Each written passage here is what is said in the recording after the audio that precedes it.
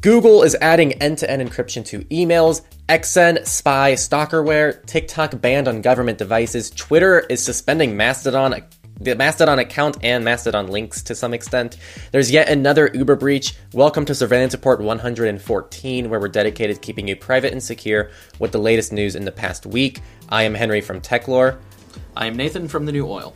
Promo segment this week. Same promo segment. We really appreciate your support over on Patreon. That is a great way to give us support, but also for us to give you exclusive perks in the process. That's how we're able to keep this podcast free for all of you, and then we can keep things as objective as we can, because we don't feel the need to have to sell anything because of all of our patrons over there. So if you like the way we run this podcast, supporting us on Patreon is one of the best ways to do that. If you want to support us privately, we also support Monero, which is just a one-time support method that you can use to send us a little bit of cash, digital cash, and we don't know anything about you, but we see all of your support. So thank you everyone who sends us Monero. So the highlight story this week, Google is introducing end-to-end encryption for Gmail on the web. Big news. So currently this is in beta and it's only for Enterprise Plus, Education Plus, and Education Standard customers. The application to join is open until January 20th, 2023. It says this will work within and outside their domain, which we think they're talking about custom domains, but I guess that could theoretically be like third-party clients somehow. We don't know what that means yet. Just so everyone knows, Google does offer client-side encryption, which is similar to end-to-end encryption already for Google Drive, Google Docs, Sheets, Slides, and Meet, and Calendar, but that's only on the Enterprise edition. So you have to pay for Enterprise, and then you get access to the CSE, which is essentially end-to-end encryption on Google account, and it's oversimplifying this, but just to keep things simple. So this actually is pretty cool for enterprise users because, and for people wondering, like, why would Google offer this when they are such a privacy-invasive company? These are paid corporate accounts. Like, this is aimed towards schools, this is aimed towards companies, and companies are storing sensitive things like health data that Google doesn't even want to be liable to have to deal with. So it makes sense why Google's releasing this. And just so everyone knows, once enabled, you still have to toggle end-to-end encryption on for any email you send, so it doesn't look like it's enabled by default. I'm going to take the cynical approach because we're going to cover a story later about how Google is actually trying to acquire health data. I do think there's some merit to what you said about how they don't want to be liable for certain types of data for certain types of customers. But at the same time, I think there's also something to be said for, back in like 2017, I think it was, Google said they stopped scanning your emails for advertising purposes. And I think it's because they just have so much data at this point. It's almost like, yeah, we don't even need that data. So we're willing to back off a little bit and make you feel better. But if you think about it, most people use Google Calendar, use Google Search, use Gmail, have the apps on their phones, so they're getting the location data, even if you're on iOS. I'm glad you brought this up because it digs into the nuance of the situation, because what I said was very simplified. When I'm saying they don't want to be liable for that data, I'm saying they don't want to be liable for another company's data. So like an enterprise account, that's like a company's enterprise account where they might store sensitive data that's their own data. But something like if you have Google Health or whatever the health equivalent is for Google, I don't even know anymore. There's so many. Samsung has one, Apple has one. That's their own data. Like, they're collecting this data about an individual. Okay, with that, we'll move into data breaches. The headline says Uber suffers new data breach after attack on vendor info leaked online. This allegedly includes data from Uber, Uber Eats, and third-party vendors Tectivity and TripActions, although TripActions has denied that they were involved in this breach at all. So this data appears to include mobile device management source code and therefore probably came from the mobile device management. When you sign up, they actually do ask to put a certificate on your device. It includes mobile device management source code, IT asset management reports, data destruction reports, Windows domain login names and email addresses, and other corporate information. So again, so far this is all on the corporate side, but because it does include mobile device management stuff, in my opinion, there's a possibility some other stuff might be in there. One file viewed by Bleeping Computer contained email addresses and Windows Active Directory information for over 77,000 employees. If the data was taken from Tectivity, as Uber claims, then attackers could have also accessed device info like serial numbers, makes, models, and tech specs, and user info like first name, last name, work email address, and work location details. So yeah, like I said, this might contain additional information from the contractors. Social Blade has confirmed a breach after cybercriminals post stolen user data. So Social Blade is a social media analytics platform for YouTube, Twitter, Twitch, Dailymotion, Mixer, and Instagram. Data includes email addresses, password hashes, client IDs, tokens for business API users, authorization tokens for connected accounts. Fortunately, no credit card information was part of this. Social Blade recommends user reset passwords, but is not forcing it, and has cycled auth tokens for business users and connected social media accounts. Our next story is a real quick one. It says cybercriminals leak personal info allegedly stolen from 5.7 million Gemini users. This is Gemini, the cryptocurrency exchange, and it contains email addresses and phone numbers obtained from a third-party vendor and is being used right now for phishing attacks. They did not name who the vendor was. Just to add on there, for those who, Gemini is a cryptocurrency exchange, so there's several layers to this. A, if you're not using the same email and phone number for everything, you're already better off. But on top of that, be aware about phishing, but it doesn't matter if you get phished because you're not keeping your cryptocurrencies in your exchanges, right, people? So, again, we're layering up defenses. If you do even one of those, you would be pretty safe against something like this. Just wanted to add that in. Colombian energy supplier EPM was hit by a Black Cat ransomware attack. So EPM is one of Colombia's largest public energy, water, and gas providers, providing services to 123 I can never say that word. Municipalities? Municipalities. Okay. Providing services to 123 municipal. You got this. I believe in you. Municipalities. Right? Yep. Municipalities. Providing services to 123 municipalities. They had over $25 billion in revenue in 2022. So this attack disrupted operations and took down online services, forcing 4,000 employees to work from home as IT infrastructure went down and the company's website was no longer available. It's unclear exactly what data was stolen, but it does appear that data was lifted from about 40 devices prior to encryption. Okay, this next story, it just gets worse the longer we go. Let's start at the top. So it says, facial recognition researcher left a trans database exposed for years after using images without permission. I'm going to quote a little bit of the article here. In 2013, researchers at the University of North Carolina, Wilmington, published a facial recognition dataset consisting of more than 1 million images of trans people who had uploaded videos of their medical transition to YouTube. So basically, these people would take pictures of themselves, like a selfie every day, and then time-lapse it to show their transition. The researcher used to use the video without the explicit permission of the owners, and with the stated goal of training facial recognition systems to recognize people before and after they start hormone replacement therapy. More recently, an audit of the database has also uncovered that the researchers left the full videos in an unprotected Dropbox until 2021. Now, obviously, there could be any number of reasons, perfectly valid reasons, that somebody might want to do this, but number one, we'll start with the low-hanging fruit. The researcher claims they tried to get permission, but when, I think it was Vice did this article, when they found the owners of the videos and reached out to them, at least 2 of them were like, I don't know what you're talking about. Nobody ever contacted me. I never gave permission. Okay, so the researcher claims they were attempting to help stop terrorism, claiming that a terrorist could get, quote, $5 of estrogen pills on the black market and defeat a $1 billion system, unquote. I don't care what your opinions are about LGBTQ, trans, any of that. That is the most, pardon my language, stupid, cop-out excuse I've ever heard in my life. He did something wrong. He screwed up. And then he tried to go straight to the most, like, this is for national defense. And literally everyone is like, that's the stupidest thing I've ever heard. He should have said he's doing it to protect the children. That would have been more believable than this freaking excuse. Not really, for the record. But you know what I mean? Like I said, to be fair, there are reasons that someone might want to do this. Number one, get permission. If you had a good reason, I'm sure a lot of these people would be willing to volunteer their data. But number two, that is not even remotely a good reason. Like, that is just so... It gets worse the more and more you read it. It's just...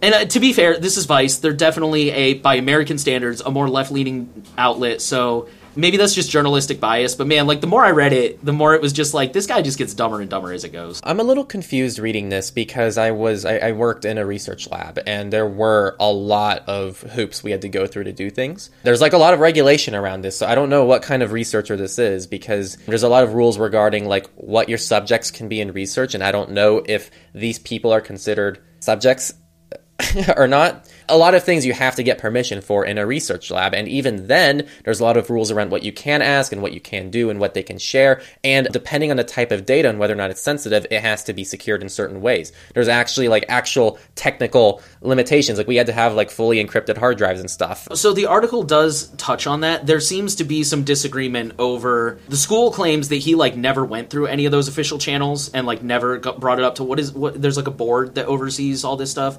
They say he never brought it up up to them and basically just went rogue and did this research. I don't remember if he disputes that. And I mean, to be fair, the school could just be trying to cover their own butts. Like, hey, we didn't know anything about this. They do touch on that in the article a little bit. And it seems like for one reason or another, he never formally went through those channels. I hate to be so biased, but I mean, it seems pretty obvious that this guy just... Everything about this is problematic from start to finish. Like I said, regardless of where you lean on the political spectrum, just read this story and it's so obvious that at a bare minimum, this guy didn't do this properly and had questionable motives. All right, now we're going to move into companies, and we're going to start, I don't know if there's a clever way of saying it, I'm just going to call it XN Spy. XN Spy stalkerware spied on thousands of iPhones and Android devices. So this is one of those apps that claims to be for parents to keep an eye on their kids. Oh my god, people, this happens so much. Not necessarily stalkerware, but so many of these apps that you download, these third-party apps to keep track of your kids, have either suffered data breaches in the past that leaked very sensitive information about their children, or they are privacy invasive and collect way too much data that they're sharing with advertisers. I think I can speak for both of us. We always recommend just not having it if you can, but if you do have to have it, first-party tools are always the best way to go. Of the two right now, between like Apple and Google, Apple seems to have the better tools, but I'm not super familiar. I don't have a kid. Now, getting back to the story, this tool that they used explicitly markets to catch cheating spouses and other disturbing implications as well. So it's not just for kids, but it's quite literally advertising to be stalkerware. This article discusses how such apps are typically vulnerable and how that puts victims at even a higher risk. Vulnerabilities that credentials and private keys are left in the code, which is bad, or could arguably is just not encryption, and even exposing the collected data to other third parties. So the rest of this article is basically exposing this particular app. Generally speaking, stalkerware is something we're very against. Actually very funny. Probably like once every few months over on the Techler side of things, we get an email from a stalkerware company. And I'm like, do you understand what we do? Like, do you understand? I know we get like a lot of crap from people who don't understand what we do, but that one, it seems like they like actually targeted us because they're like, oh, they're into privacy and security. They must love stalkerware. So our next story is about Google. Like I said, we're going to talk about Google's inquisition or crusade into health stuff. I don't know. Inside Google's quest to digitize troops' tissue samples. This article basically just outlines a deal that Google apparently has with the Department of Defense to use military members' data to help train AI to find, study, and cure diseases. The article claims that Google has tried to collect so much data that at one point the leadership behind there's this specific health the Joint Pathology Center is the facility that they're trying to access all this data from. Apparently it's the largest biorepository in the world, like the largest collection of biological samples and tissue data and whatnot. Google tried to collect so much data that the people from the JPC were legitimately concerned that they would be able to de-anonymize patients. So this article's super, super long, and that's kind of like the TLDR of the article, but it's definitely worth a read. I encourage you guys it'll admittedly probably take about 30 minutes to read. It's a really long article, but it's totally worth it, because it's one of those articles that it details, like, how they got into this. It goes back into the history. It lays out a bunch of ethical concerns about patient consent, privacy. It goes into all that stuff. It touches on everything. So it's a really well-written article. It's from ProPublica. I definitely encourage you guys to make some time to read it this week. All right, the next story. New Google Photos upgrade makes key feature worse. Though it's probably good for our audience. So if you have your Android phone set to take photos with the location turned off, Google will still attempt to figure out the location, but it cannot use the precise location data or location history feature to do this anymore. The author argues that this results in better user privacy, but can break features like memories or the ability to search for photos from a specific place. The author notes you can enable location on your camera, or if you're concerned about privacy, just go the other direction by disabling estimate missing locations to avoid Google analyzing the photos. So, yeah. Though I'm sure both of us are going to tell you, if you're really concerned about privacy, you shouldn't be using Google Photos in its current state. But yeah, I mean, it's still an improvement for people who are in the Google Photos ecosystem. Our next story is a real quick one. Apple fixes new WebKit 0-day used in attacks against iPhones. So, in case people needed a reason to update to the latest iOS 16.2, this is being used in the wild. This was an arbitrary code execution bug, which has been fixed with an improved state handling. So, yeah, if you want the gritty details, they're in this article. But either way, if you're an iPhone user, definitely update. And that comes along with the end-to-end encryption that you covered last week. So it does, yeah. That should have started rolling out in 16.2. I already enrolled in that. It was so easy. I already had a recovery key set up, so I didn't even have to set up a recovery. It uses the same key that I've already set up. Cool. So I just turned on a setting, and it was good. Nice. On this note, iOS 16.3, which is currently in beta, brings support for protecting your Apple ID with a physical security key, like a YubiKey. So now you can log into your Apple account with a YubiKey. So cool. Nate mentioned last week that this was happening, and this is now in beta. It is worth mentioning, just so people know, because I don't use any I don't use any devices in beta. I'm not a beta tester. But you only need one device to be in beta. So if you're on 16.2 or like the most recent version, you can log in to your Apple account with security key. You just can't enroll in it. So if you have a single device that you can enroll in a beta for, then that's all you need to enroll in this, and your other devices can stay on a non-beta variant. I'm fairly certain about that. This next story is really interesting, and I think good news. Apple is considering dropping the requirement for iPhone web browsers to use WebKit. For those who don't know, all of the browsers on iPhone and iPad are required to use WebKit, which is open source, but it's Apple's web engine. A lot of people say that for this reason it's better just to use Safari and harden it, because, they're all WebKit anyways. I don't necessarily agree with that, but it is definitely something worth knowing and considering when you're making that decision. They may drop this requirement for other browsers to use WebKit, at least in the EU. And this is coming in response to... did I write it in the notes? It's a response to, there's some new legislation passed in the EU that's like anti-competition stuff. I think it was specifically aimed at Apple, but if not, it definitely applies to Apple. So they're doing a number of changes, which Henry will cover the next one of those changes. But yeah, one of those changes is they might allow apps to not use WebKit. They might go ahead and roll this out to other regions just to simplify their own job instead of having to keep one version for the EU and one version for everyone else. Or they might just do that. They certainly have the resources. So it's a little unclear, but in my opinion, this would be a huge win. They also reaffirmed that they have no plans to support RCS, and they are working to provide third-party apps with, quote, limited access to the phone's NFC chip, and didn't really elaborate on what that means. This is going to be global. I'd put so much money on it, because think about it, for the developers, they're not going to have a WebKit Google Chrome that's running on WebKit and then Google Chrome that's built on Chromium. So you can't expect developers to build two different versions of apps for different regions. So, for big companies like Google, you can. Yes, but see, maybe that's what they're banking on. Maybe they'll just leave it that way, so that way people who are building apps will just okay, I'll just make this use WebKit so it's global. Yeah, that's always going to be an option.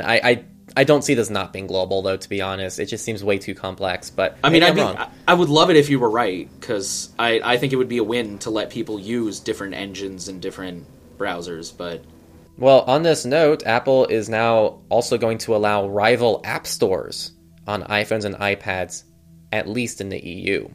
This is also something they're being forced to do, thanks to the EU, who is now requiring them to allow sideloading in third-party app stores. This will roll out in iOS 17 of next year. Not really privacy-related, but the EU also required Apple to move off of Lightning to USB-C. Dear people who leave comments saying regulation doesn't work, I don't know why you think that, because Apple would just keep doing all this stuff unchecked for years, and I'm really glad that these things are happening personally. In a perfect world, you don't need to rely on regulation to get these things, but clearly the way things are, that wasn't a reality. All three of these things are uncertain if it's EU only or global. So we're going to see if USB-C, WebKit, and third-party app stores are EU only or global. And just to clarify before anyone says it, we're not saying you should only rely on legislation, but it's the same way you layer your defenses. You don't rely on just the password, you also enable 2FA. Don't rely on just legislation. Also use the tools that force them to obey your privacy, but, having a little legislation on your side doesn't hurt either. People who say legislation doesn't work, it's the only reason you can buy food at a grocery store and drive your car without worrying about it exploding, or even living in a house that's not going to burn down, it's because of regulation. So there's regulation all around you all the time, every little thing, even the height of the curbs that you're driving alongside, the roads, everything is regulated. There's definitely a such thing as overreach, and there's definitely failures in regulation, but to just blanket it never works, it causes more problems than it solves, absolutely not. Okay, our next story comes from GitHub. GitHub is bringing free secret scanning to all public repos. So previously the service was only available to paying enterprise users of GitHub Advanced Security, but this is now available to everyone for free starting immediately. Quoting the article, the service scans repositories for over 200 known token formats and then alerts partners of potential leaks, and you can define your own regex patterns too. This is definitely a huge vulnerability that we see very often in software. I think that'll bring everyone up. security-wise. Research. We're going to move into the research section. So here's the headline. Out of control. Dozens of telehealth startups sent sensitive health information to big tech companies. This is a joint investigation by Stat and the Markup of 50 direct-to-consumer telehealth companies found that quick online access to medications often comes with a hidden cost for patients. Virtual care websites were leaking sensitive medical information they collect to the world's largest advertising platforms. Of the sites that collected user answers to questions, they identified Meta, Facebook, Google, TikTok, Bing, Snap, Twitter, LinkedIn, and Pinterest. Even more sites were told when a user added a prescription medication to their cart. The only telehealth service they examined that wasn't sharing data with an outside company was Amazon Clinic. Because they're already collecting all that data in-house. They don't need to share it with anyone.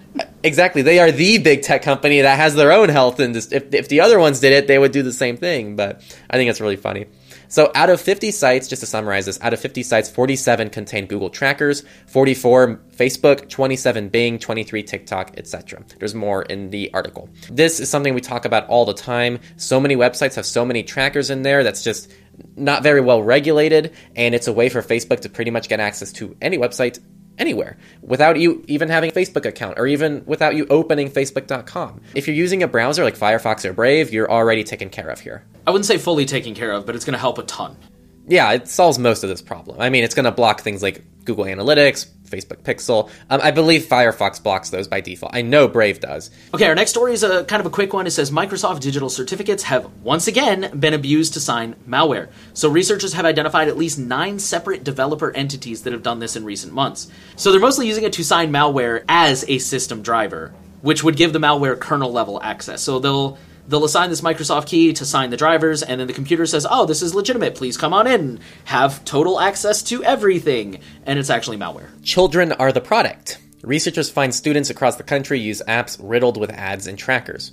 So we're actually sharing a transcript from a Reddit comment because the article is paywalled. So thank you for the comment, you/butthole-bomber. According to a more than 133-page report published Tuesday by the tech-focused nonprofit Internet Safety Labs, the vast majority of apps that schools suggest or sometimes require students to download are sharing their data with third parties. More than 2/3 of those apps, 78%, were caught sharing data for the purposes of monetizing those students in some way, while nearly all, 96%, were caught sharing students' device data with some sort of tech company like Google. Data included location and student login details, and this is just a constant pattern. If you're listening to Surveillance Report for the first time, we talk about this all the time. Students are constantly monetized for their data, for their information, and for anything else they can get about them. And it's worth mentioning companies like Google quite literally follow students from the moment they're in kindergarten to the time they graduate college. Yeah, I was just going to add on to that. You should read some of the other comments in this thread, because a lot of them are parents weighing in. One dude was saying he literally has to have, dozens of accounts. I think the article said one school had something like 2,400 different apps that they recommended or used. And yeah, it's out of control. All right, our last research story comes about Google One VPN. Security researchers discovered 22 issues in Google One. 3 of them were medium severity, 10 were labeled as low severity, and 9 described as informational observations. The most notable was that the Windows app required admin privileges, meaning that it could be used as an attack vector. If somebody was able to get into the app, then from there they could pivot into other things because it was running as admin. Google has fixed that Windows app issue. They fixed a couple of the other issues, but most of the problems have not been resolved. And, I mean, on the one hand, it's good there were no, high severity ratings, but at the same time, the fact that Google didn't fix a lot of these issues is a little bit troubling. I did want to quickly chime in. I like treating things fairly between different services. I just don't want people to be like, this is a reason not to use Google One VPN. Lots of trusted VPN companies that we talk about, like IVPN, Mullvad, they do security audits, and there are issues like these in those security audits. Security audits and finding issues does not mean a service shouldn't be used. It's actually good that they found these issues, and I'm happy that Google One VPN users, for better or for worse, they're using the service, are now using a more secure service. Quick counterpoint, criticizing the correct thing. You're right that Mullvad and IVPN, they all get issues found too, but they fix them. So I'm going to criticize Google for that. They didn't fix a lot of these issues. If they do, then you're 100% right. Just because issues were found doesn't mean, depending on what they were, obviously if they're storing passwords in plain text, that's really bad, but severity does matter. If they're issues that anyone could conceivably make these mistakes, then that's fair. Sorry, that little detail at the end, that big detail, did not quite register. I assume that it was all fixed. I hope that they are fixed, and if that's the case, then what I said still stands. Migrating over to politics. So, the Senate has passed legislation to ban TikTok from U.S. government devices. Nate said it's a little surprising. I'm mixed on it. I guess I could see it going either way. The vote was unanimous. The bill must still pass the House and be signed, so it's not official yet, but the House has expressed some concern with the language, so there's at least a little bit of kickback. I know you have thoughts. I'll just let you share your thoughts. I probably agree with them. I want to respond particularly to some of the comments I've seen when I posted this story. This is probably not a controversial statement. One of the reasons that people should care about privacy is freedom. It gives you the freedom to not be influenced by tech companies and advertisers because they're not tracking you across the web. Stories like Cambridge Analytica, or, the whole reason they're banning TikTok is they're worried about Chinese influence on people and things like that. And like I said last week, yeah, the US is doing it too. We're not trying to give them a pass. But follow me on this one. I've seen a lot of people who are saying things like they should just ban the app entirely and they should just blah, blah, blah. I just want to note that personally, I really take issue with that because that's stripping people of their freedom. I have no issues with banning it from government devices. In my opinion, I'm surprised they didn't do it sooner. I think they should expand that ban to include like Facebook, Instagram, Google, stuff like that. But for individual people, obviously, I don't think anyone should use TikTok. But to take that choice away from them and say you can't no matter what, that's stripping people of their freedom, and I think it's really antithetical to what privacy is about. If people know the risks, which granted I admit most people don't right now, but hypothetically, if people knew the risks and they chose to use it anyways, that's their freedom. Yeah, I just wanted to address that, because I've seen a disturbing number of people saying, like, we should just ban it from America entirely, and it's like, what about your individual freedom to do whatever the hell you want? Something I'll add there, because you mentioned banning Facebook and all these other services. That's where from really government my head devices goes regarding this, because the reality here is TikTok is kicking Facebook's ass, and it's the fact that TikTok is Chinese that people want to ban it. It's not because of privacy. It's not because of anything. Like, Facebook is just as privacy invasive. Most of these social media platforms are just as invasive as TikTok. The only difference is now another country has power over the US because they have this behemoth of a platform that can influence people at will. TikTok is a dangerous platform, as most social media is. If it was under US control, it wouldn't be banned. So this really is just a power thing that I see, and I think it's ridiculous that these bans don't extend to other privacy invasive platforms as well that are only exploiting people. What about Google, who's tracking your location even when you turn off the toggle? What about Apple, who's sending personally identifying information even when you opt out of that? Like, yeah, exactly. They don't care about that. It's ridiculous. Our next story is a quick one. Lockbit claims attack on California's Department of Finance. Another week, another attack that directly affects vital day-to-day services in your everyday life. The state says that funds are safe, but really hasn't said much else. Lockbit has claimed that 75 gigs were stolen containing databases, confidential data, financial and IT documents, and the deadline to pay is December 24th. Last story in politics, Play ransomware claims attack on the Belgium city of Antwerp. This hits the city's IT, email, and phone services. It also affected job applications, libraries, and new agreements. With that, we'll move into the free and open source news. And we're going to start off with Twitter suspending Mastodon's account. This story goes back to Elon Musk banning, we may or may not have covered this on Surveillance Report, I can't remember, but somebody made a bot Twitter account that posted Elon Musk's private jet's movements, which Elon Musk, I think, tried to get it taken down, but it was public data, so he couldn't get it taken down. So when Elon Musk bought the platform, I'm not going to lie, I was joking that he bought the platform just to shut this account down. I don't think that's actually what happened. That was just a joke I was making. But Elon Musk actually said, no, I claim to be a free speech absolutist. I'm not going to shut that account down because it's free speech. And then he did. He gave no warning. He shut the account down. And then a couple hours later, he tweeted a new policy update, if you want to call it that, where he said that doxing will not be allowed, and he defined doxing as sharing someone's location in real time. Okay, I'll be honest. First of all, that's kind of garbage that he banned the account and then announced the policy change. The kid who runs the account says he didn't get any warning at all. Even if you're like, well, yeah, he was doxing Elon Musk. Like, okay. The guy also ran several other accounts that track things that were not in real time. Like, I think one of them was like the Hubble telescope's location. All of those accounts got banned too. And even his personal account, which was not doxing anyone, although again, I could see people making the argument that it's like, well, it's his account, he owned it. So the way this relates to privacy and how it related to Mastodon is, so Mastodon has a Twitter account, had a Twitter account. It was joined Mastodon. When the Elon Musk jet guy got kicked off of Twitter, he moved to Mastodon, or maybe he was already on Mastodon, I'm not really sure. But either way, he had a Mastodon account. So a lot of people were just, I don't even think it was like a movement. I think people were just being their sarcastic usual selves, and they were like, well, the guy's on Mastodon if you want to go follow him there. And Mastodon retweeted that and got banned. And then subsequently, any journalist who covered this story, and included screenshots like, hey, Elon Musk banned Mastodon's account because they shared about the Elon Jet guy, also got banned. So he banned literally dozens of journalists, in addition to Mastodon's official account. At the time of this reporting, a lot of Mastodon links, including links to mastodon.social, and I'm hearing conflicting reports on joinmastodon.org, but a lot of them are either not being published, or they are being published with a little warning that this link may be, or this tweet may be potentially harmful or whatever. So, nobody's seeing it unless you go to somebody's profile, and even then you have to click the warning to see it. I've been hearing this for weeks, for the record. This is not a new development. PixelFed is also being censored. Some people are saying it's just instances, and smaller instances will post the first time. And then I guess once the Twitter site indexes it and realizes it's Mastodon, subsequent posts won't go through. But then I've also heard some people say Join Mastodon's being banned. Some people say it's not.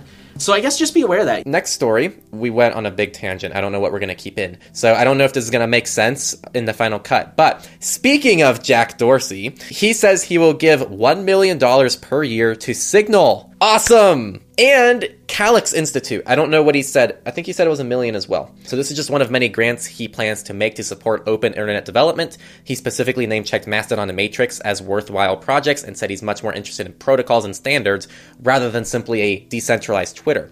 Why that's interesting is because Jack Dorsey worked on Sky Blue, which is a decentralized version of Twitter. I'm going to be honest, this is a personal note. I've always liked what Jack Dorsey has to say about things. There's been very little that Jack Dorsey says that doesn't make me think he has overall a good intentions for things. I really think that he had good intentions for Twitter, and Twitter became a public company, and at that point it becomes kind of profit driven, and the CEO probably has less say than people think they do. Jack Dorsey actually follows some of the people that we talk to on Twitter. I believe he follows Seth for privacy, which Seth has interviewed me on his podcast. Seth has interviewed Nate on his podcast. Jack Dorsey is one person away from us. For all we know, he knows we exist. If you're watching, hi Jack.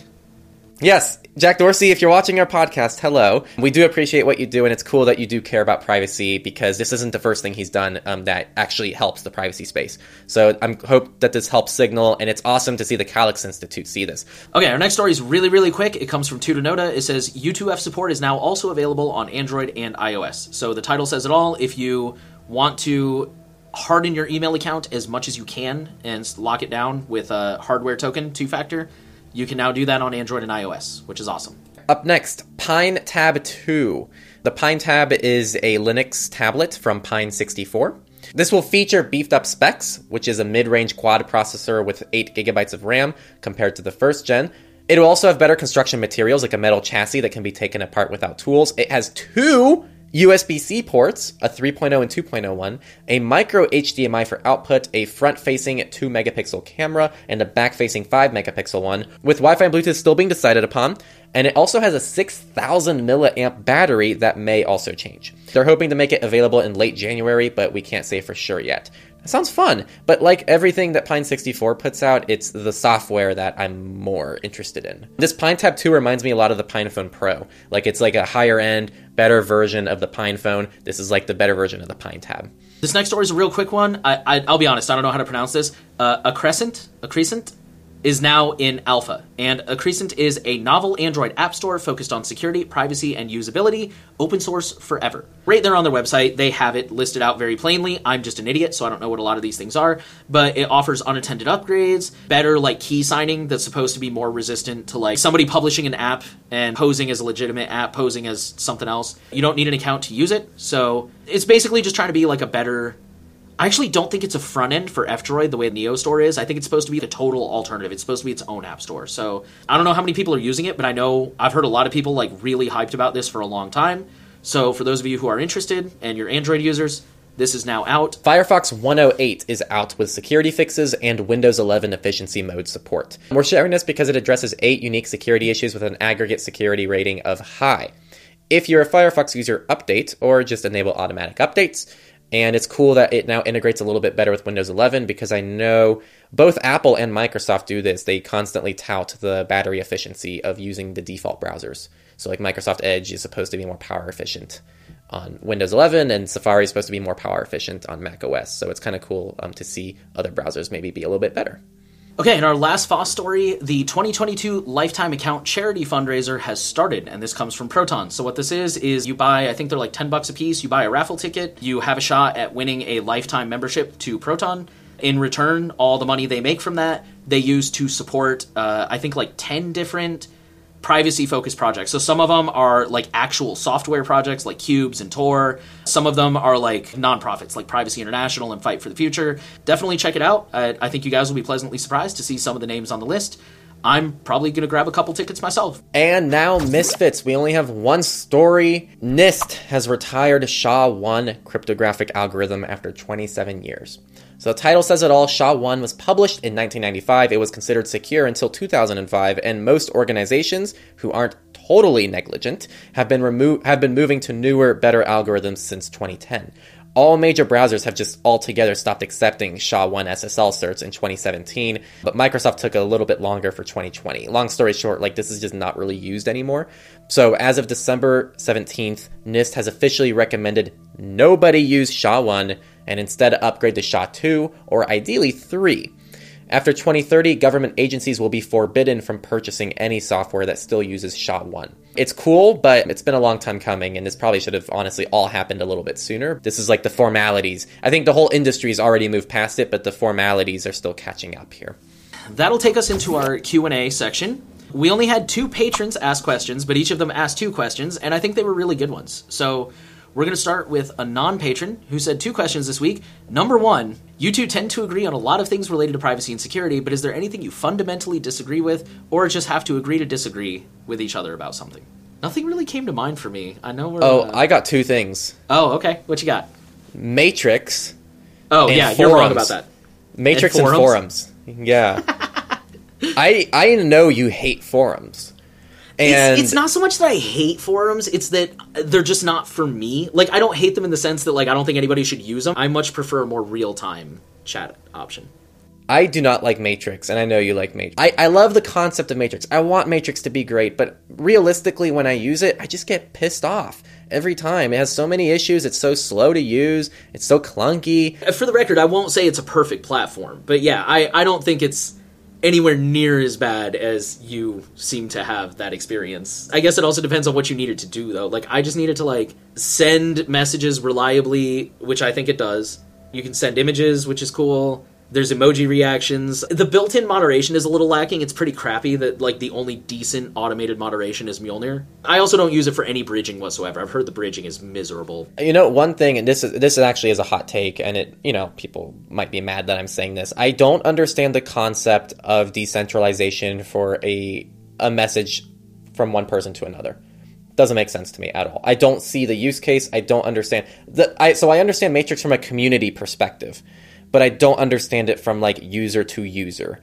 To me, it makes sense to me in the sense of censorship resistance and owning your data. Because when it's a weak selling point, though. I guess it depends.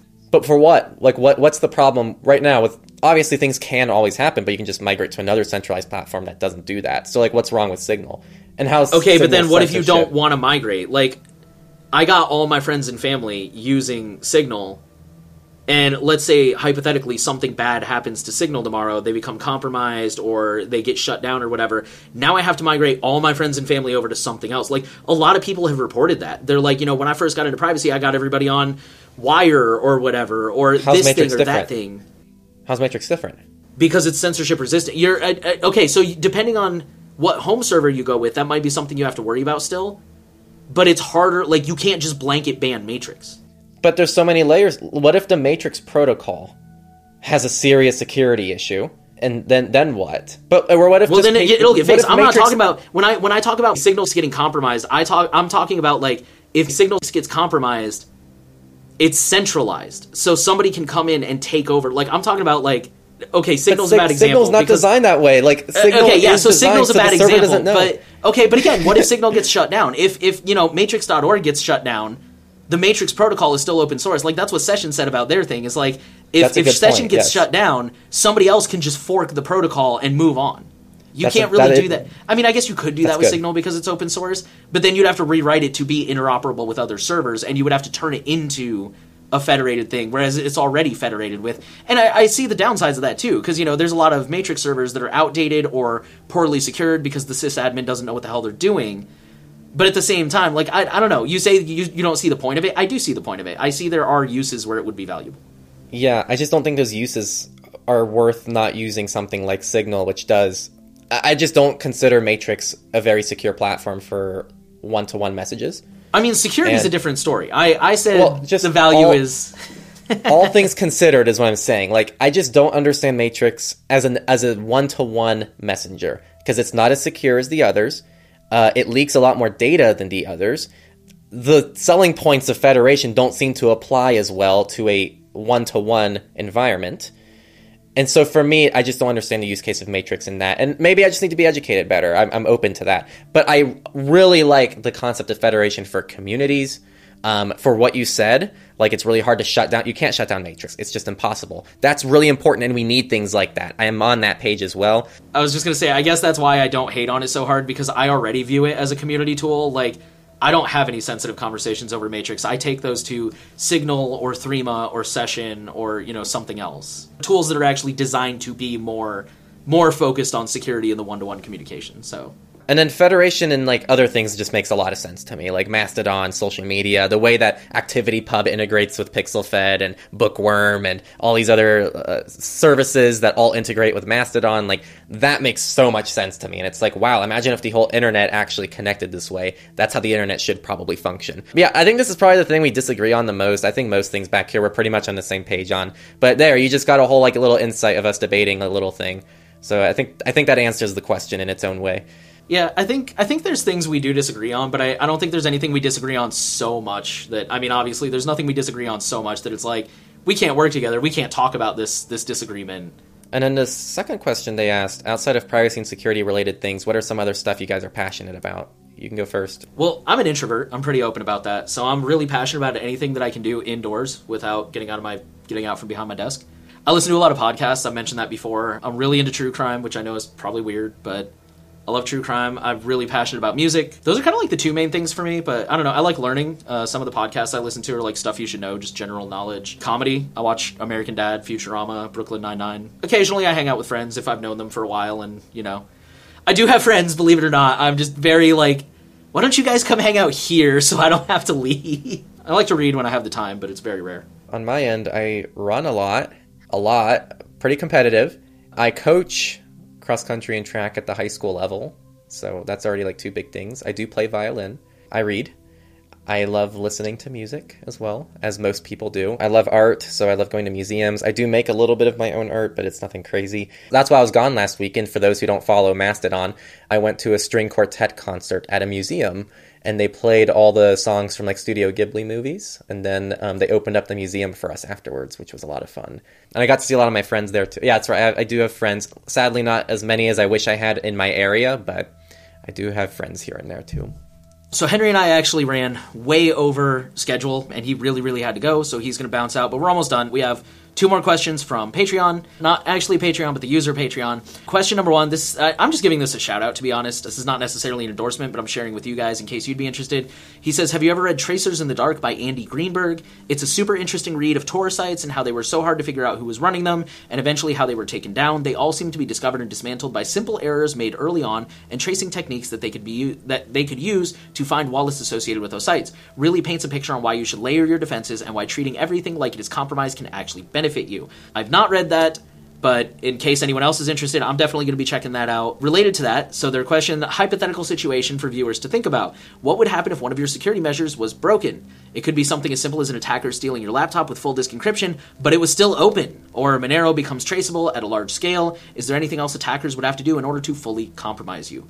And I think that's a good question, because I'll be honest, if somebody stole my laptop, like it is right now, decrypted, I'd probably be in trouble, especially because I use the YubiKey Nano, so my YubiKey lives in my computer, but that's why, when I step away from my computer, I shut it down. I think that's really just a good thought experiment for everyone. And you gotta strike that balance, because Truthfully, we could play the what if game all day. So when I said I step away from my computer, I mean like when I step away, like when I leave the house. When I'm gone, I shut down my computer. You know, we could play the what if game of like, okay, so what if I go up to get a drink of water and the FBI kicks down my door and takes my computer while it's unlocked? Like, we could play that game all day long. And at the end of the day, all you're going to do is run yourself ragged, because as we always say around here, nothing is ever 100% secure. That said, it is really important to think about that little stuff. So I think I mentioned before, I have an external hard drive that I use for backups. It's sitting right there on my desk, like arm's reach away from me. It's tiny. It's like, I don't know, it's like the size of a desktop hard drive. When I first bought it, and I was like, okay, I'm going to use this as a backup drive.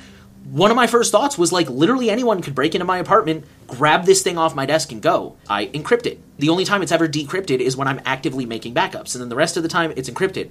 So again, if anybody breaks in while I'm not home, it doesn't matter, it's encrypted. They're never going to get into it. So just little things like that. I think those are really good questions, and that's kind of part of threat modeling. You know, think about that. Think about layering your strategies. What would happen if one of your security measures was broken? These are really important things to think about. Good question. Thank you very much. That's it for this week. So Google is adding end-to-end encryption to emails. Should be a little more accessible, but it's a good start. There's some new stalkerware on the block. I actually read a couple of articles about stalkerware this week, so, you know, always be on the lookout for those. One of them rebranded and came back under another name. That was like a last-minute article. TikTok is banned on government devices, which personally I'm in favor of. I don't really think that's a hot take around here, but that's pretty cool. Twitter has suspended Mastodon's account.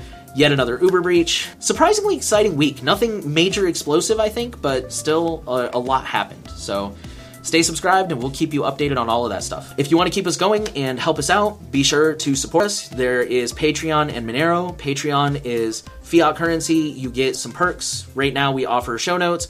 We offer an ad-free segment. And we offer the chance to ask a Q&A question like a non-patron and Patreon did. And Henry and I are actually in talks to finally revamp it, like we said. And I think we got some cool stuff coming that you guys are going to like. So keep an eye out for that. Just FYI, for those of you who are currently subscribed, you will not be losing anything. If anything, you'll be gaining stuff. And then for those of you who prefer something a little bit more private and anonymous, there's Monero. Monero is a privacy-focused cryptocurrency. You can send us some cash. We don't know anything about you, but we do see the contributions, and we appreciate them very much. They do help. Thank you guys for listening to the Surveillance Report. The final thing we want to ask for you is share the podcast around. Make sure that you are subscribed, and give us a rating if you're on a platform that allows you to do that. If you're on YouTube, Odyssey, PeerTube, go ahead and like, follow, subscribe. We want privacy to reach as many people as possible, and you can help do that. Every little bit helps. Thank you guys for listening, and I actually don't know if we'll be here next week. I have to talk to Henry about that, but we will definitely see you soon. We're not going anywhere. So whether that's next week or 2023, we'll see you soon. So take care.